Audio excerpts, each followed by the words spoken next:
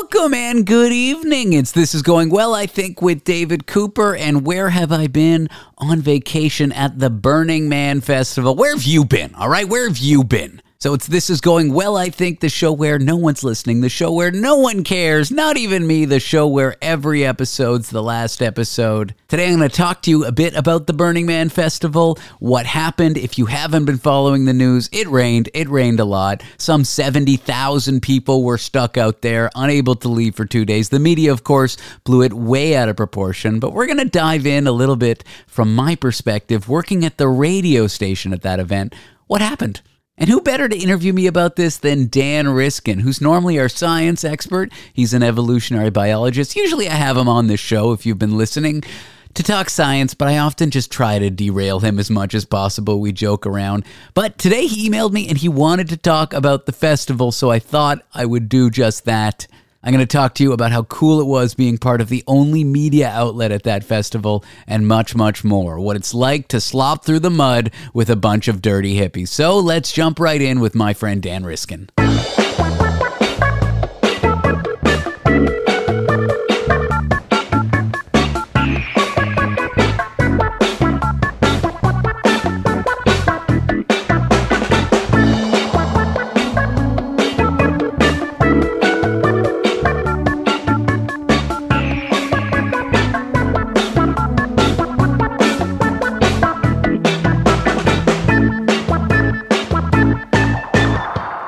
Hey, do you hear me? Yeah, I hear you great. We have lots to talk about.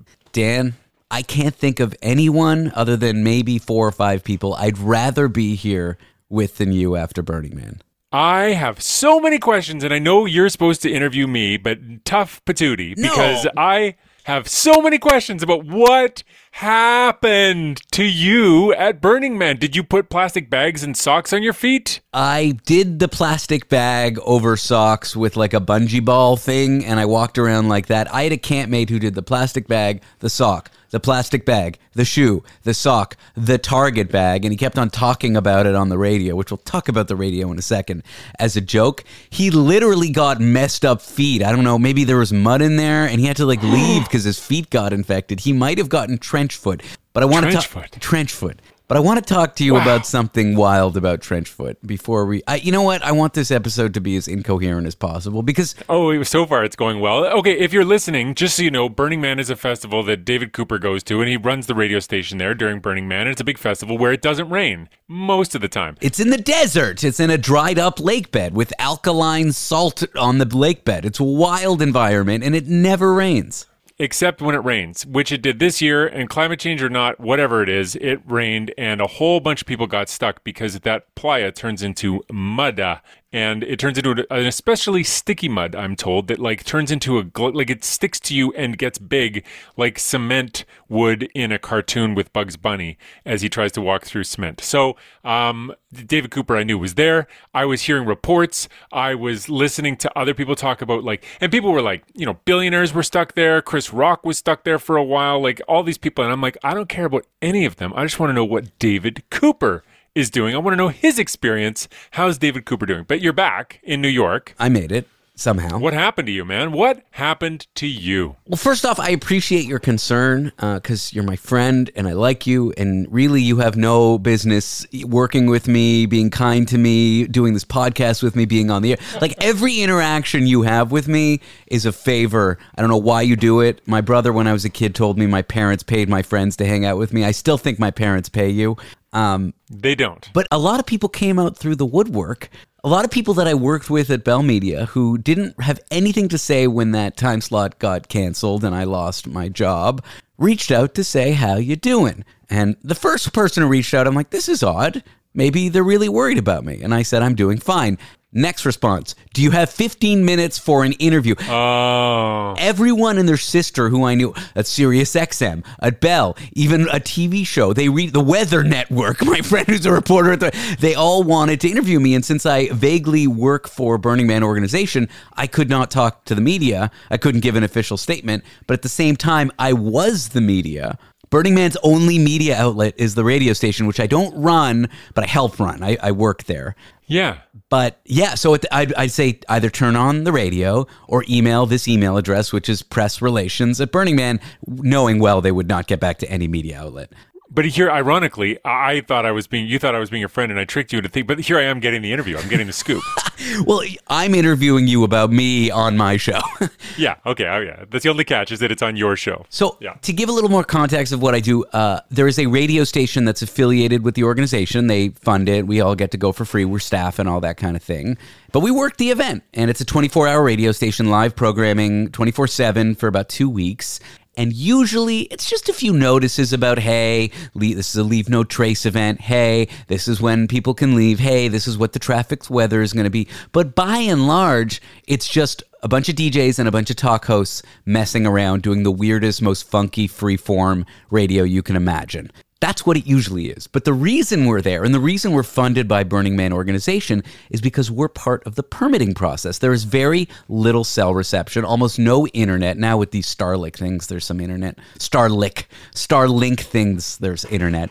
But essentially, we are the emergency broadcasting arm of that event because everyone has radios in their cars. A lot of people bring portable radios, and it's the only way to disseminate information in a massive way to a city that gets built out of nothing with 70 to 80,000 people in it with no cell reception. And so one year a kid went missing during the drive out. They shut down the roads. They put out a sort of their version of an Amber Alert until they found the kid. The kid had just gotten drunk and passed out in a tent somewhere. It was a 16-year-old. It was, the kid was fine. But, that sort of thing is why we're there. Or, if there was some sort of, I don't even want to say it, it's so awful. I don't even want to put the idea in people's heads. If there was some sort of terrorist event, the cops would take over our radio station to coordinate that kind of thing. So we're there for a real purpose, and we're part of the government permit that we need to be there. But essentially, that use never gets triggered, except for when it does. Except by weather. Weather did it. Just like it doesn't rain in the desert, except for when it does. And it's a dried up lake bed, which just love to get wet and be like a 1-inch lake until it dries off, which is what happened. So that's the context for what we're doing out there and what happened to me working at that station, doing shows at that station when the rain hit. Up until that, it was just a drug festival with hippies taking off their clothes and rubbing their genitals everywhere with consent and all that kind of thing. So yeah, it was wild. We didn't know what to do. We were getting radioed from the head of Burning Man, put out this messaging, change this messaging, do that messaging. And at first it was just serious PSAs and stuff. But then I asked my boss, can we have fun with it? So we invented a character named Butthole Steve. I heard about Butthole Steve. He's sort of famous. He is famous to the point where there's thousands of comments online about him. And whenever I say I'm the voice of Butthole Steve, people are like, we don't care. They're just cracking jokes about how Butthole Steve. I went to dinner in San Francisco the night after I came back from Burning Man. This was Wednesday night, and it was a restaurant I used to go to when I lived there. The waiter recognized us. I knew he used to go to Burning Man. So I jokingly said to him, I'm famous at Burning Man. I'm the voice of Butthole Steve. And this woman sitting at the bar near our table, just a random patron, just screams, "You're Butthole Steve!" And she can't get enough of me. She's talking to Miranda, my girlfriend, because she does shows at the radio station. She has to add me to social media. She sends me a message. She's like, and that's the first interaction I had. Mind you, that's in San Francisco, which is close to Burning Man. Yeah, still, I remember once at a bat conference, someone saying, "You're the one who put vampire bats on a treadmill," and it's the same feeling. It's like, thank you. Yeah. Yes, I am. I did do that. Like, you're my people, and I did this for you, and I'm glad you appreciate it. Exactly. It might have been the first time I was recognized on the street by a stranger. You know what? I've done stand-up shows and people on the street are like, I was at your show last night, but this is a little different because I didn't see them. They were just someone listening. Yeah. And then with radio, it's just you just send it out. You never know who's out there. And it was wild. So we streamed the station online. So we went from having, a few thousand listeners to hundreds of thousands of people to the only media outlet that regular traditional media outlets can consume to figure out what was going on there. So we put out a series of PSAs, and the moral of the first one I did, or the second one I did, was to take care of your neighbor. People's tents were getting flooded, and yet there's a lot of people there with trailers and RVs or tents that didn't get flooded. And so our messaging was, if people are fucked up in 6 degrees Celsius weather with wet feet in a wet tent, take care of them. invite them into your tent, invite them into your RV, make sure they're dry. Just be a good person when you see people messed up, so that those people messed up weren't going to freeze to death, because it's a desert. It gets cold at night. So we'll get more into the specifics of kind of how it all went down, but I do want to play for you one of these Butthole Steve public service announcements we put out. Please do. We always have time for public service announcements on this show. I like that I'm taking over. Go ahead. So I observe people walking out there with just feet. And when it's 40 degrees during the day in the desert, or 35 degrees in the desert, or 90 Fahrenheit, and then 35 at night, or 40 at night, which is, 6 degrees Celsius, and you got wet feet, you're going to get frostbite, right? I mean, I was worried about people. You get cold. I had to argue with all these hippies to go back to their camping grounds and get dry feet, because the temperature was dropping. So I'm like, people are going to get messed up out there. I want to put out a PSA. My boss said fine. I said, can I have fun with it? My boss said fine. I said, can I use the character Butthole Steve? My boss thinks about it for a second. He says fine. This is one of the announcements that played every 10 minutes when the whole world was watching Burning Man, and the wild stories that were way out of proportion were coming out in the media.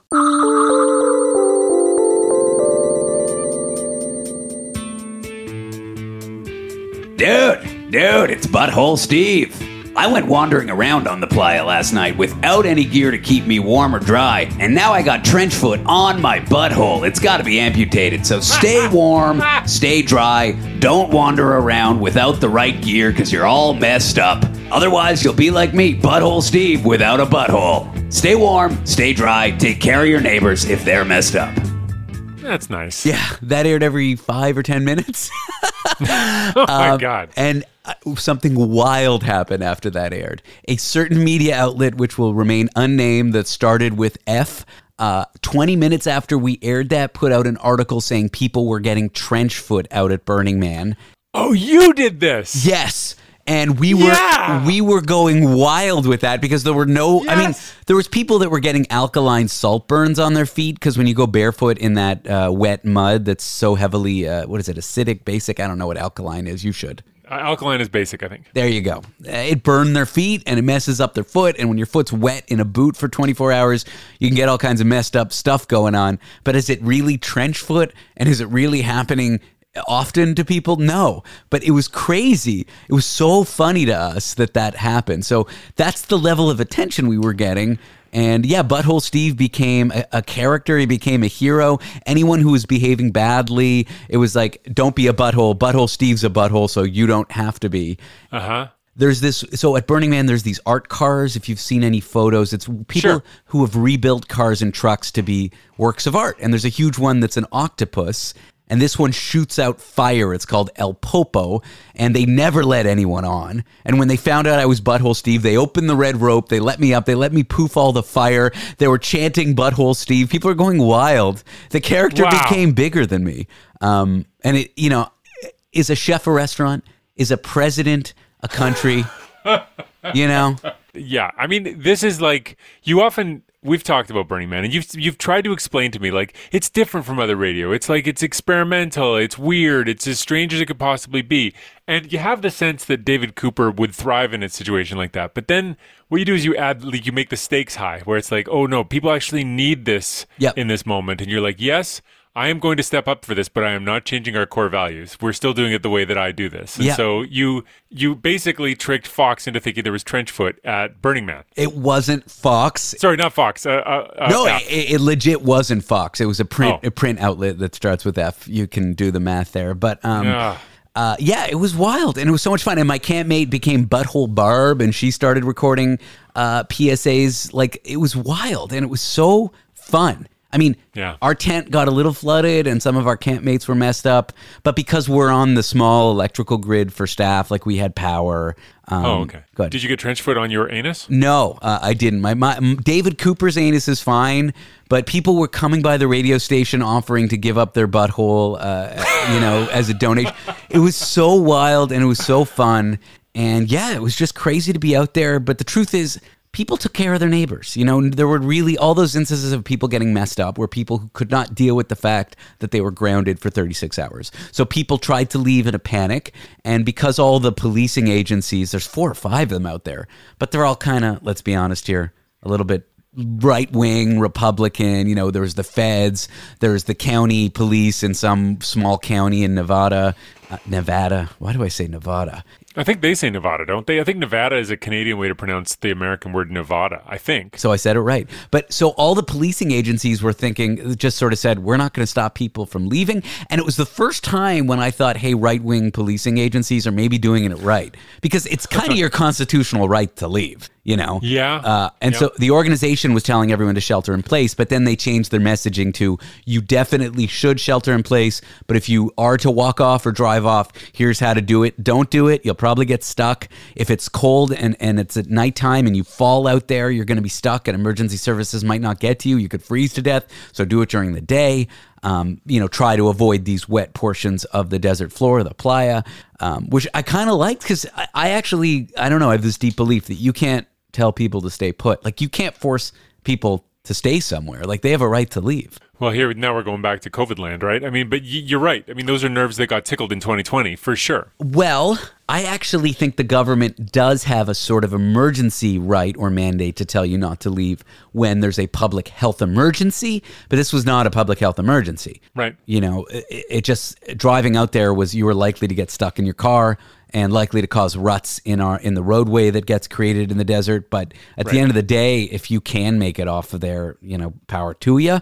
But yeah, we were telling people to shelter in place, which I realize now is maybe the wrong language. Yeah. People are triggered by that phrase now. I hear you. But it seems like, well, who knows? I mean, there will be books written about it. I hope that you at least get a good interview or something for the book, or maybe you'll write the book, or maybe, I don't know, maybe the part of the culture is you don't write books about Burning Man. I don't know what happens. No, there's plenty of books and plenty of wonderful photos and videos. But yeah, afterward, this guy who writes for the Paris Review, which I'd never heard of, but Miranda had. She likes to read. She's smart. I'm basically illiterate. It's called the Paris Review, and I guess it's what that movie, The French Dispatch by Wes Anderson, was based off of, maybe. Yeah. And this guy wrote a big thing about listening to BMIR, Burning Man Information Radio, during the event from home, and I'm prominently featured, and a phone call I made to my mother was featured in the article. I, every year at this event, decide to call my mother at the end live on the air, and I always ask her outrageous questions. I've asked her what her favorite sex position is with my dad. Oh, dear God. She always plays along. She's a good sport. If I asked her that at the dinner table, she'd smack me upside the head and I wouldn't be invited back to dinner. But when I'm on the radio, she's a good sport. Wow. This year I asked her why, when I was a little kid, I went shuffling around in my parents' bedside drawers, as kids do.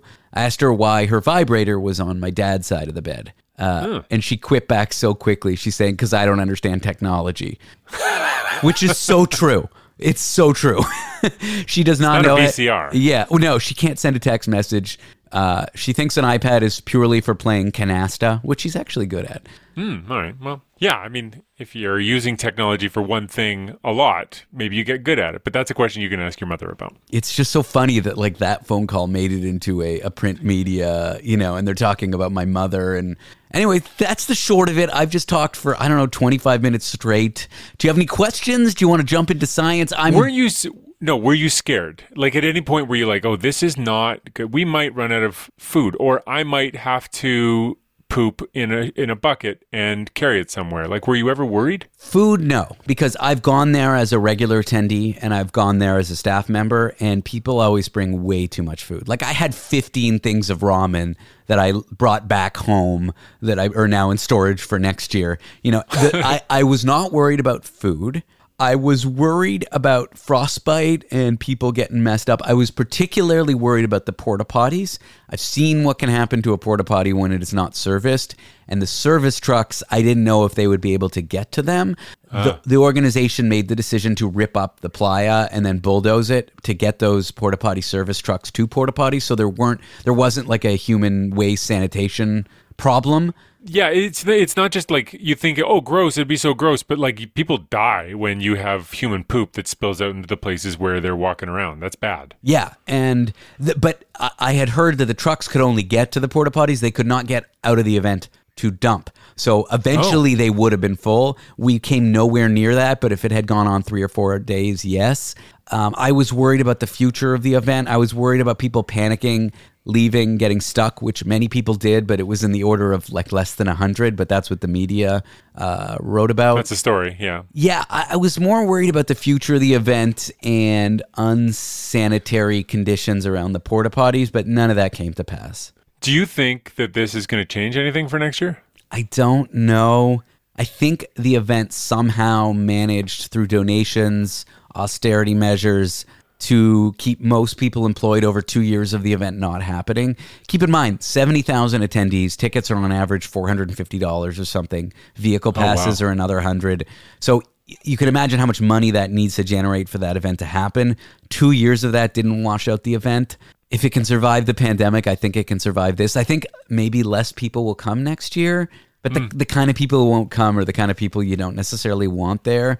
They're the people that don't realize it's a camping event in a harsh environment, and getting grounded for 36 hours is maybe part of it. Right. Yeah. So how does this one rank in terms of all your Burning Mans? Where would you put it in the... I mean, how many Burning Mans have you done, and where do you put this? I've done 9. I've been going since 2013 every year except for the 2 pandemic years where people went anyway even though there was no event. People call it the Renegade Burn. I call it shit in a bucket, man, because that's what you had to do. People brought buckets with kitty litter. Isn't that wild? Oh, my... Yeah, I mean, good for them for planning. Yeah. I don't know that I would do that, but good for them. In some sense, it was a lot of fun for me because I love doing radio. The last time I did an all-hands emergency broadcast where management took over and sort of listening to what they say and the tone changes and everything becomes important was the night that Ukraine got invaded, regrettably, awfully, humanitarian, disasterly, if that's a word, by Russia. But, I mean, doing that for Bell Media, calling specialists at the border and having my producer, Ben Harrison, who I don't think I've ever talked about on the show, but I guess you know, type out what I had to say. They didn't even let me play my fun jingles. They just played the breaking news jingle, and I'd just be like, we're back, breaking news. And then there was a time where I didn't get to do it, which is after Burning Man last year when the Queen died. The guy filling in for me got to do it. I love that stuff, but to do it in a weird, wacky, ridiculous way, like me and my friend CX or Kidtronic, who's an awesome DJ in New York, were doing offensive Italian stereotypes. He was Mickey Meatball, I was Tony Pepperoni, and we were saying if you go out there in the mud and party and don't shelter in place, we're going to come out there and slap you up. You're going to be like my ex-wife's lawyer. No one's going to find you. And then I kept on being like, oh, and we can't find my ex-wife's lawyer's lawyer now. We can't find my ex-wife's lawyer's.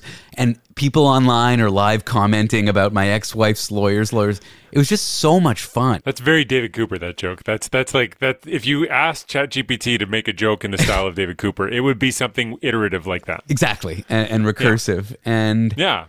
After the event, when everyone actually had the chance to leave, we went way longer than we were supposed to. We went on air for 2 days longer than we were supposed to. And I had a 2-hour show, and I'm just thinking, I'd lost my water bottle that I had for every Burning Man the night before, and I was kind of butthurt about it. And so I did a 2-hour show about locating my water bottle. And it was one of those jokes where at first it's funny, then it's annoying, and then it's funny again. People were calling in. I kept on saying that the Burning Man organization selfishly would not shut down the Exodus driving operation and put everyone in this. And I was like complaining about how the organization was selfish not to look. And people online and people are calling in being like, you know, and people are emailing me, did you ever find the water bottle? It was just, I got to do the stupidest shit while relaying important news that people cared about. It was such a joy for me, even though our tent got a bit flooded, and watching our neighbors fucked up and dealing with this crisis and getting their stuff ruined and worrying about jobs and childcare. People were coming to the radio station freaked out about their childcare issues because they had heard we'd had internet and could help them. And, you know, on the one side, there was sort of something awful about people who weren't planning to stay longer than that.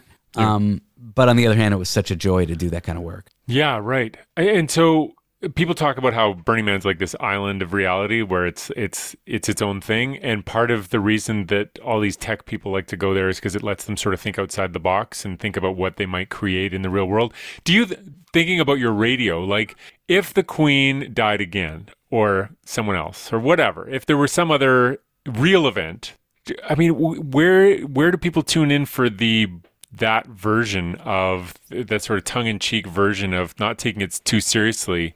That doesn't exist. Do you think there's a place for that outside Burning Man? I don't know. Maybe community radio stations, but I don't know. It's why it's one of my favorite stations, if not my favorite station. I don't know of anywhere where I could do work like that, and it's such a joy to do. It's what I want this podcast to be, probably a little more serious, let's be honest. I can't always be so ridiculous, but the thing with podcasting, it's not live. So I don't know. Right. I don't know, and that's why I love to go, and that's why it's one of my favorite events and stations, and yeah, I don't know where I could do that, but I wouldn't trade it for anything. I wouldn't be in this career if not for that radio station. It's not that I wasn't doing hobbyist radio work outside of Burning Man.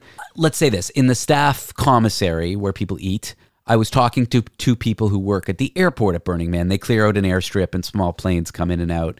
Some of them are charters. It's kind of expensive. You can't bring much gear, but rich people will fly in. And occasionally, and pilots who are nerds who maybe don't have a ton of money, but their whole life is around their shitty plane, they fly in. And then you get the occasional rich person who, flies their tiny jet in or whatever, and they probably spend $20,000 after the event just cleaning the dust out of their plane. Right.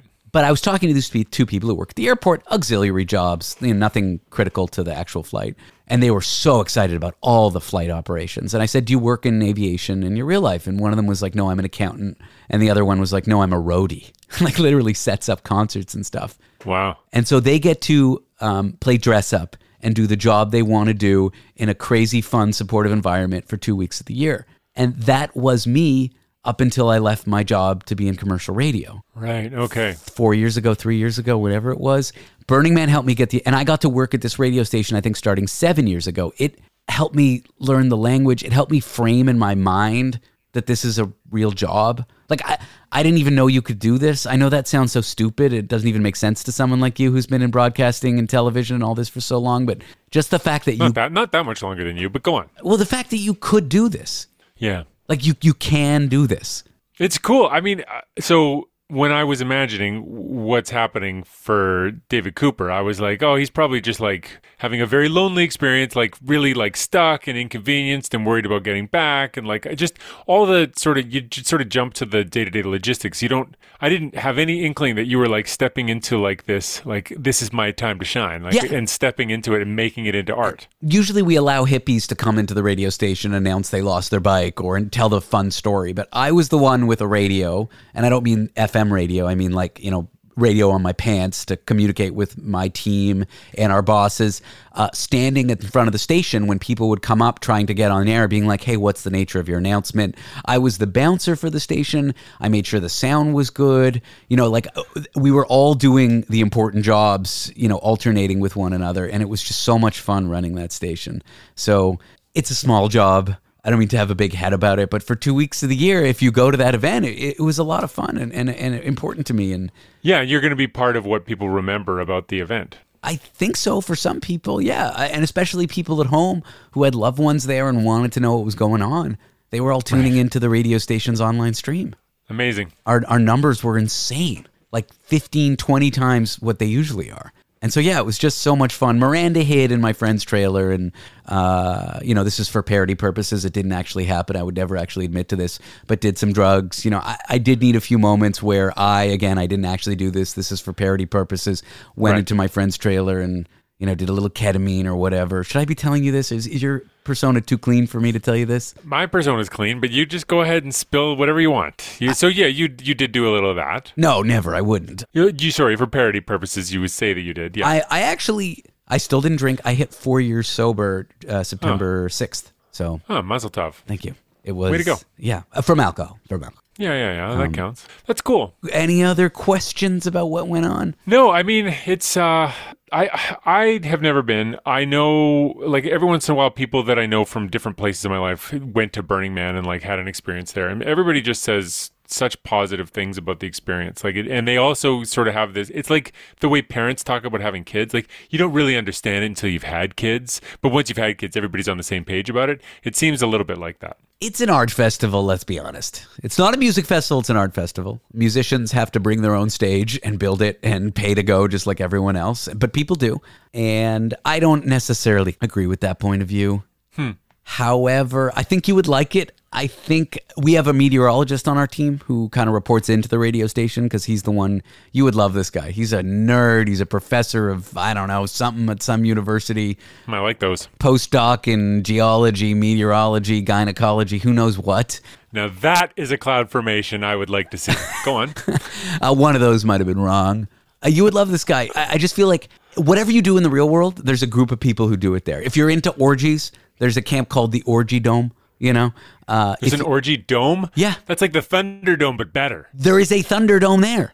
Oh, really? Like Tina Turner style? Yes, and people beat the shit out of each other. There's like a whole Mad Max crew. My friend's a clown, and she does clown sideshows there on a huge stage. Hundreds of people go. It's like weird stripper. It's like nudity clowning on, acid. It's so messed up. Whatever your hobby is, whatever kind of music you like, there's a small group of people there doing it to the nth degree and doing it weird. There's scientists, there's a sober camp, there's an AA camp, there's an NA camp. There's I found my radio people. There's everything there. And I think you would like it, but at the same time, it's an extremely harsh environment. I don't mind the harsh environment. To me, that sounds like the one thing that, I'm way more stressed about the social interactions with some acid-dropping nudist clown than I am about some cold weather. Even with the trench foot, I feel like I feel like I'm less scared of nature than I am people. So everyone's chatty. You can talk to anyone. There's a principle of the event called immediacy and radical inclusion. Those are two of the principles. So immediacy means being present in the moment. Radical inclusion, I sound like such a fucking hippie right now. Radical inclusion means, whoever happens upon you, your art, your group of friends, whatever, you include them. So there is that culture of everyone's friendly, everyone talks to each other, people share things, food, whatever. But there's also this wonderful part of that where you can just end a social interaction like that. You can just be like, hey, I'm not really interested in talking anymore and walk away, and it's not awkward. Miranda, my girlfriend, loves this. So you just talk to whatever weirdo talks to you, but you can just walk away and it's not, it's a little awkward, but it's like a normal part of discourse there. So the yin to the yang of everyone talks to everyone, it's so much social interaction, so many weird interactions with strangers. The counterpart to that is you can walk away and say you need alone time to strangers and they'll respect it. Wow. I guess that's part of why it works, I would guess. Yeah. Right? Is you feel a lot more willing to invest. Because that's the whole reason you don't talk to people on the bus, is because they'll keep talking to you. Yeah. And you don't have an exit strategy until you get to your stop. I love talking to strangers, but I can't help but think, people think this of me, is how long am I in for? Did I just give this person an inch and I now have a mile of conversation to go? You started this today, Dan. You started this with me. You mentioned Burning Man and I won't shut up. I know, but I could just, you're saying if this were Burning Man, I could just hit this little button and the conversation would end and I'd go about my day and we'd be good. That's exactly right. Dan, I feel in some sense bad talking about myself for now half an hour with you. This is what I go through this every time I talk about myself for half an hour. So this time, at least, speaking of yins and yangs, we're even. Listen, your story over the last week is much more interesting. My kids went to school. The twins are going to their big brother's school now, so they all go to the same school. There you go. You're caught up. That's what's happening in my world. So I think it was worth taking a little time. I have some science stories. We can bounce those around. But it's I'm glad you're okay. And listen, David Cooper, thanks for your service. Thanks for guiding a bunch of washed up hippies through the desert when they needed it. And tech bros. And Chris Rock, probably. Yeah, Chris Rock, he was a bad burner. He walked out and set a bad example for everyone. Yeah. But yeah, it was a lot of fun. And it was a great joy to watch my girlfriend Miranda, who I'm going to have on the show later this week to talk about it, watch her on the air. She was on George Stroumboulopoulos' Strombo show, and she had said, hey, come in the studio, I don't want to be on the air alone with him or whatever.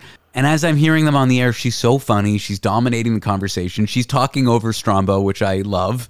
And everyone thinks she's amazing. And I just hung out outside the studio and didn't go in once. And then she had her own show, and she said to me, hey, can you come on the air with me?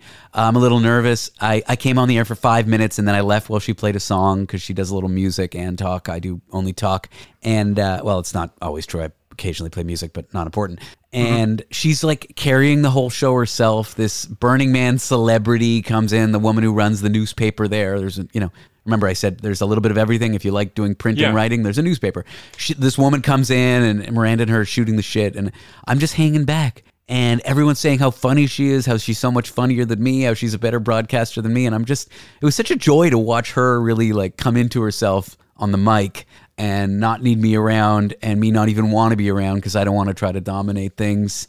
It was a lot of fun, dude. That's good. I don't know what's more annoying, going to Burning Man or having to talk to somebody who just went because they won't shut up about it. But this year it was special to watch people really get together and get through, honestly, let's be honest, 48 hours of being stuck in the desert. Yeah, I mean, you can belittle it, but those are opportunities for people to be real D-bags or to be good people. And it sounds like the overwhelming sort of theme. And there was a piece in the New York Times while you were gone. I don't know how much you were paying attention to the world, but there's a piece in the New York Times about how it was an example of people coming together and how people are checking on each other. And that just seems to be the story that emerges. And I like that. I mean, I remember the show Survivor? Of course. It's on like season 7,085, Dan. Yeah. So the very first one, it was interesting because it was an experiment that had never been done before. And everybody was like, well, what's going to happen? What's going to happen? And like, there was a real debate. Are people going to turn out to be good, or are people going to turn out to be bad? And then it ended just with people being terrible to each other and saying like,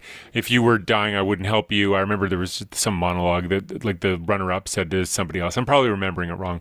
But the take-home was that people were bad. And then in the next season, it turned out to be still that people were bad. And that's been the theme of every reality show since that I can think of, which maybe that's not true, but I stopped watching them after the first one because I don't like that message, and it doesn't move me. Like, watching that does not make me happier or bring me closer to being the person I want to be. So I avoid that stuff.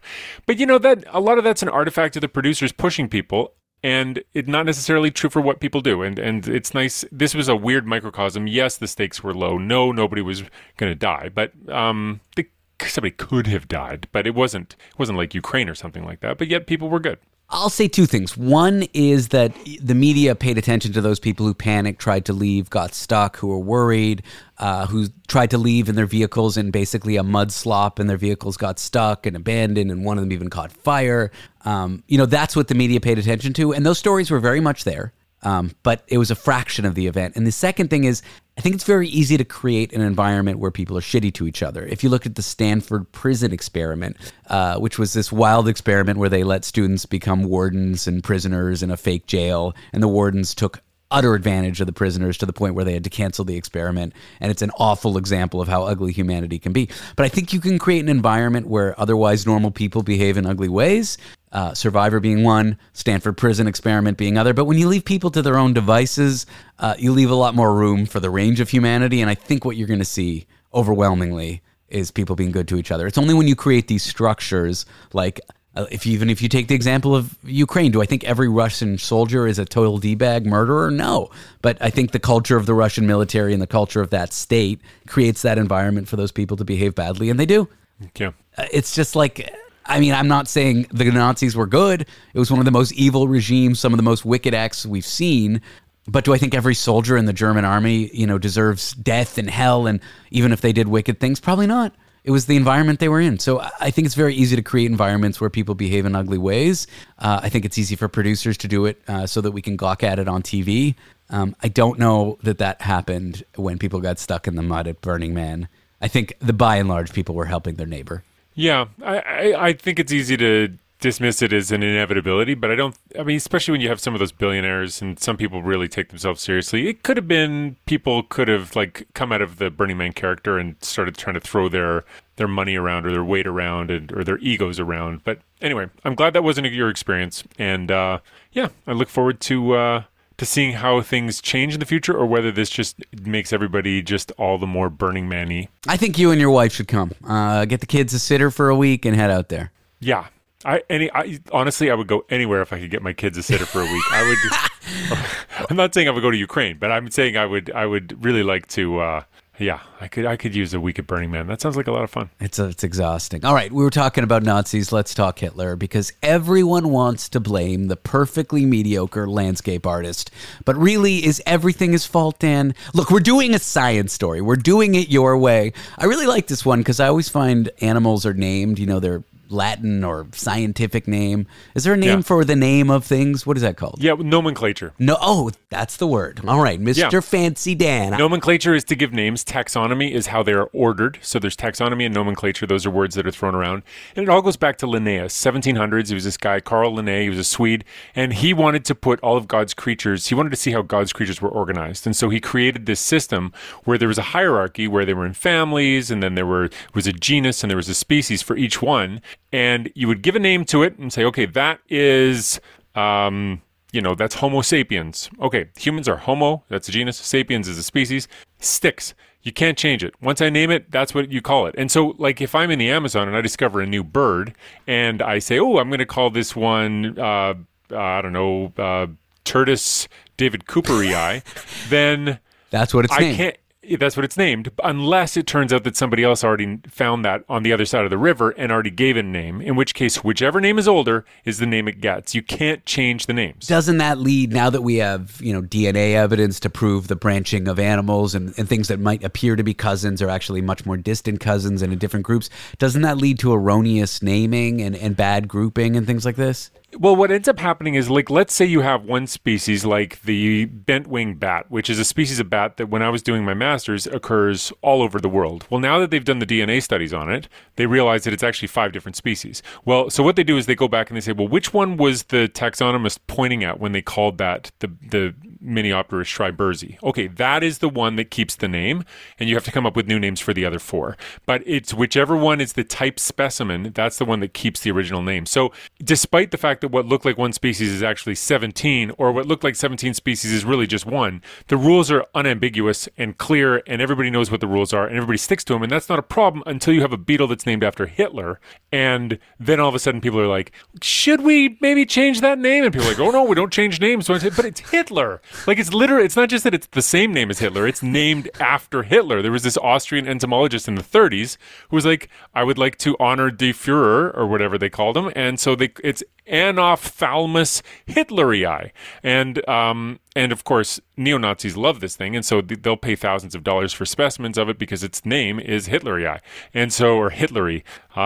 So anyway, finally, people are starting to be like, maybe we should change names sometimes. And so there's this big debate happening right now among biologists where basically people said we should change names like Hitler. And he's not the only one. Like, people have done a lot of bad things, and a lot of animals are named after people. Maybe we should start changing, the rules for when animals, we need to rename them. And the organization that sort of keeps track of all that stuff just put their foot down and said, no, we're never changing our ways. And then people said, don't you study evolution? Like, couldn't you maybe see the benefit of changing with those times? And so anyway, the conversation has started, and hopefully they're going to be able to fix it. But when I was researching the story, I did come across a moth that everybody listening should know about. It's a moth with weird blonde hair and very, very small genitals, and it's called Neopalpa Donald Trumpy. I want to just roll back to what you said. How many animals are named after Hitler? Well, I think as far as I know, it's just the one that's named after Hitler. But there are other ones that are named after, like, settlers who wiped out indigenous communities. Or you have, like, in Africa, you might have a bunch of species that are named after Europeans that were there and were enslaving the people who lived there. And so you have a whole bunch of names where it's like the history of the person is really problematic. They estimate, according to this article I read on this, that 20% or so of all the 1.5 million animal names that are out there are names after people. And so some of them, like Linnaeus, probably are going to be fine, and you can just leave those. But there's lots of them named after Darwin, that's for sure. But a lot of them might need to change. And so this might be quite a big problem when you realize 20% of them are named after people. About 10% are named after places. And of course, the places we give to names can be problematic as well, because often it's the Europeans going into a place, ignoring what the locals call it, giving it some European name, and then naming all their animals after it. And then the locals are like, can we just please use the names that we have for this? These are our animals. It's our place. Can we please use our names? So we may be seeing a whole bunch of name changes, and it's going to have to be standardized exactly how they decide whether they should change this one or that one. And what works right now is there's no ambiguity. There's no judgment call. It's just whatever was first is the one you give it, no matter whether it works or not. But now it's like, okay, what's the line? Who's going to make the decision? Is it sort of like the French language? Obviously not Quebecois French, but French, where there's the Académie Française that like really, it's bizarre. There's like a centralized language authority for France French, which is so funny to me. Who will the central authority be? Like, where will this come from? We're right, exactly. And then if you're worried about inclusion, or you're worried about, the history of Europeans sort of dominating over other cultures and European scientists, then how do you include people from these different communities, and how do you include them in a good way? Some people have argued that we should get rid of the names altogether, that ultimately it's a big braided river. All these things are like, what's to say that we're all in the same, like, you take a whole bunch of bat species, right? Well, they're all in different families, but it's totally arbitrary what you call a family, and they're all in the same order, which is separate from other kinds of mammals. But, it's kind of clear with bats because they all fly, and so if it flies, it's part of the order Chiroptera, but that's a judgment call based on flight. When you take other orders, like the whales, should that definitely be separate from the hippos? Because they're pretty closely related, and hippos and whales aren't that different. It's like, so are they really a different order? So the whole thing is fudgy, and maybe it should just be like some kind of a barcode number, which would make it way less fun to name what species it is. But you'd hold your scanner up, it would give you the barcode, and you'd know what animal it was, and there'd be no ambiguity about it, and there'd be no, Hitler. There'd be no Hitler. No Hitler. That's, yeah. I remember when I was a kid, we were fishing in Miami. My grandparents had a place there. And I remember there was someone in the fishing dock. That's fishing dock. That's what they use in Miami, isn't it? Fishing docks? Who was talking about Jewfish. And I was like, what the fuck? And my dad was like, didn't care. And I'm like, what is going on here? Jewfish this, Jewfish that. I never thought anything of it until I read an article many years ago, maybe 5-10 years ago, that Florida was officially renaming the Jewfish to the Goliath grouper. And I'm like, okay, I guess that I don't really know why that's offensive, but I somehow am offended by it, I guess. If you imagine a racist comic from the 1930s, or frankly from today, because the people are getting evil again. God bless America. Yeah, it's big lips and all this stuff. It's a bunch of things that you might draw in a caricature, and that's why they called it a Jewfish. There's other ones too. Like there's a bird that is called a long-tailed duck, and the name that bird had even 20 years ago was Old Squaw, which is a racist term that describes women from indigenous communities. And so, weird. So they've changed that. And so, with the common names, so for birds, common names are standardized, and so they have to be careful with those. But there's a movement afoot, even among bird people, to just get human names out of it. Like Wilson's warbler. Don't bring Wilson into this. Just let birds have bird names. Like call it a black-capped warbler. Don't call it Wilson's warbler. But all those names are standardized, and everybody agrees on them. And so it's an upheaval. And whenever there's a change, you have some people that are like, well, we can't change because we've always done it that way. But I think that argument is losing its footing pretty quickly because people are realizing that words really do matter.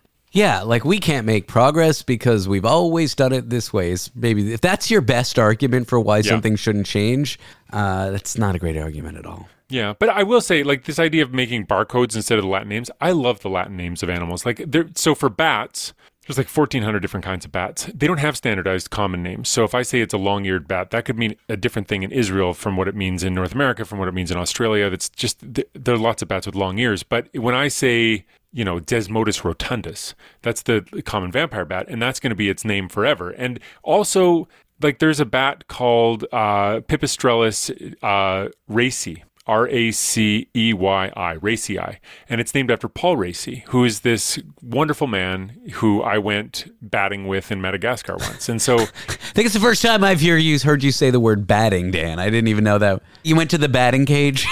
We did. Yeah, that's what they call Madagascar, is the batting cage. No, we went to Madagascar because there's a bat there that has these sticking organs on its wrists and on its ankles for holding on to leaves. So, okay, I'm going to just take a little diversion on these bats. So when I was a master's student, I started off working on a bat that lives in Central and South America called Spix's disc-winged bat, named after Spix.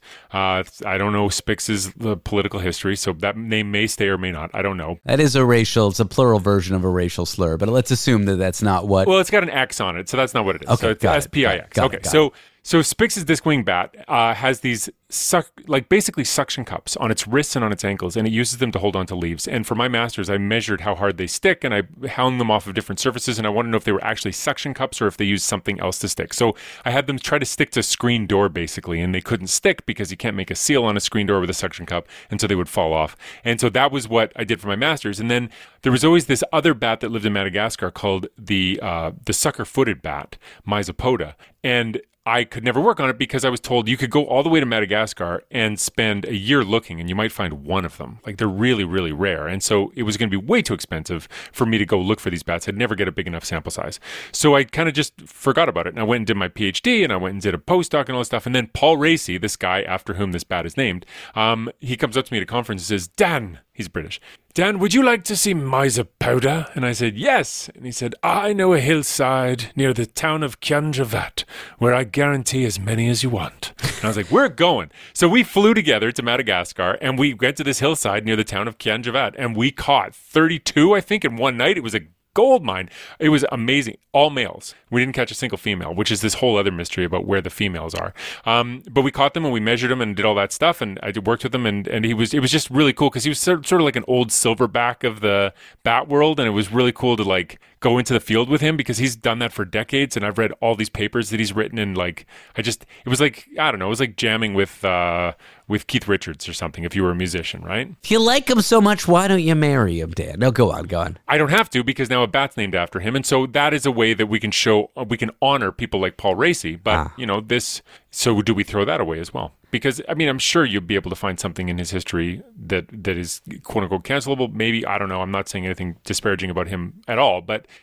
inevitably, when you name things after people are going to be able to dig things up that they don't like. So maybe we get rid of naming things after people. But and it's all Hitler's fault. What is the name of the genus you were looking for? Mysopoda. Okay. That's the bat that lives in Madagascar. Yeah, Mysopoda. I'm about to execute on a perfect joke, Dan. Okay, go ahead. If you're wondering whether he's cancelable, if he's just going around showing grad students his Zapoda, I think that, he's maybe an inappropriate guy.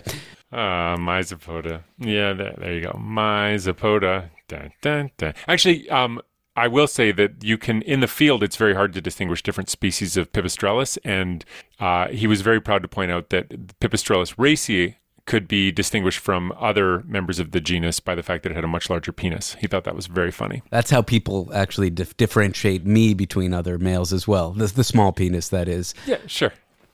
Dan, I couldn't think of anyone I'd rather have on my first episode back from Burning Man than you. I have nothing thoughtful to say. I have no Jerry Springer-style final thought to bring to the show. I wish I did. Do you? Yeah, I do. You know what? I feel like I learned a lot about you today. I learned a lot about what makes Burning Man work, but also just like, I don't know, like when you go to those events with people, you went with Miranda, you got to see a side of her you don't normally see, and now you come back and you've got a different perspective on her. I didn't have the advantage of going with you to this thing, but I am excited to have heard about the transformation that happened while you were down there, and I'm very excited that it turned into a chance for you to shine. I love it. It makes me happy. That was a very enjoyable first half of the interview. Then I started talking about science and it got boring, but I liked the first half. Well, what's interesting is the first time I did like emergency coverage like that, I think it was the night that Ukraine got invaded. I sort of said to my peers and my boss, like, what do I do? And they just said, be calm, repeat the information you have, even if it's just little pieces. As you get more, repeat it constantly. People are just looking to have someone there with them during crisis. And that's what, I know it's so silly, and how can rain in the desert with a bunch of hippies, it's an emergency, like a minor emergency, it doesn't compare. But when my peers were like, what do we do? How do we get through this? I just repeated that simple advice. So to take kind of real world radio advice, how to act when certain things happen, taking that experience and then transposing it, if you will, on top of just mayhem, chaos, comedy, freeform, weird, experimental, bizarre, Butthole Steve radio was a lot of fun. And I don't know at another event where you would get to do things like that. And I guess to me, that's why doing radio there was so fun. And so if you ask me if I had a good time or not, the rain emergency sucked. Watching people suffer sucked. Getting my shit flooded sucked. Although it was only partially flooded, not too bad compared to other people. But getting to do that radio was just such a joy, and it was a lot of fun. So I'm glad to talk to you about it, and I'm glad to mansplain it to you. Person-splain it to you, Dan.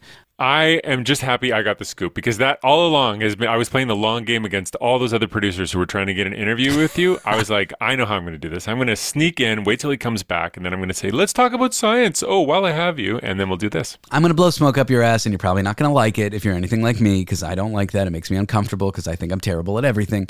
But I've always loved working with you. I've always looked up to you. I view your time working with Craig Ferguson almost in a way where I idolize you. For you to reach out to me when I came back, for you to ask to be on the show, for you to offer to talk about Burning Man, actually meant a lot to me, Dan, and so I really appreciate it. Oh, well, then that's a mutualism, as the biologists say, because I like you too. Mutual masturbation. That's not what the biologists usually say. No, we didn't. Sometimes, sure. At Burning Man, they might say that, but not. There's actually, it's so filthy. It's so hard to brush your teeth. You're covered in dirt and dust. Honestly, it's the best way to do raunchy stuff out there. You don't want to be doing anything more than that with the bad breath and the dirty genitals and ugh. Can you think of anything worse? No, I sure can't. I was telling you about the Orgy Dome. There's a lot of sex camps. Of course, they're closed off. I mean, people do walk around naked, but you won't see sex out in the open. There's kids there. So, yeah, there's a lot of families that go. In fact, there's a whole sort of cordoned off section called Kidsville, which if you go through, acting drugged out or overly sexed, I mean, you can walk through naked because nudity is not considered sexual there. But if you're not really allowed to do anything inappropriate there, you'll get kind of yelled at if you do, which makes sense, right? Thank you. Yeah. But there are sex camps, and I don't know how people do it. Even people who are swingers, even people who do that stuff in the real world, even people who live in fringe kind of sexual communities who are free and open and swap partners and all that, power to them. I don't know how they do that out there because of how disgusting it is. Life finds a way. Yeah, I guess. That to me is the wildest thing. Because you're in the middle of a dusty alkaline salt bed. You go outside for a second and you're covered in it. How could you possibly get busy in that environment? That's what I want to know. Jon Stewart performed once at Cornell when I was a student there, and he had a joke where he was talking about how ridiculous it was that people were saying you should be able to outlaw homosexuality. He was saying, like, you have the urges you have, right? Yeah. Like, if you're walking home after a test late at night or whatever, and you walk past a snowbank and you have a funny feeling while you walk past a snowbank, you'll be back at 3 a.m. and you'll be having sex with that snowbank. As long as it doesn't hurt people, I guess. But what I worry about is it hurts themselves. Like, I don't want to be, right. You're going to like the UTIs. It's just, you can't imagine. Mm-hmm. Yeah, for those people, I can imagine the extra 3 days before they could get to their penicillin would have been a real stretch. Yeah, who knows? I can't deal with the dirt and dust. I always have socks on there. People walk around barefoot. Can you imagine? Yeah, you should have a plastic bag and then socks, right? Yeah. I don't know. I haven't been on the air since really November. I know I'm on Jim Richards' show a few times a week, but it was just nice to fucking work again and be heard again, Yeah. After being on air every night and trying to crank out all that content. Yeah. That's good. All right. We'll leave it there. Thanks, man. Dan Riskin, I will see you again. I get the feeling that you're never coming back to this show, but I get that feeling. You get that feeling every week? Every week. I look forward to giving you that feeling again a week from now. I'll talk to you later. Take care of yourself.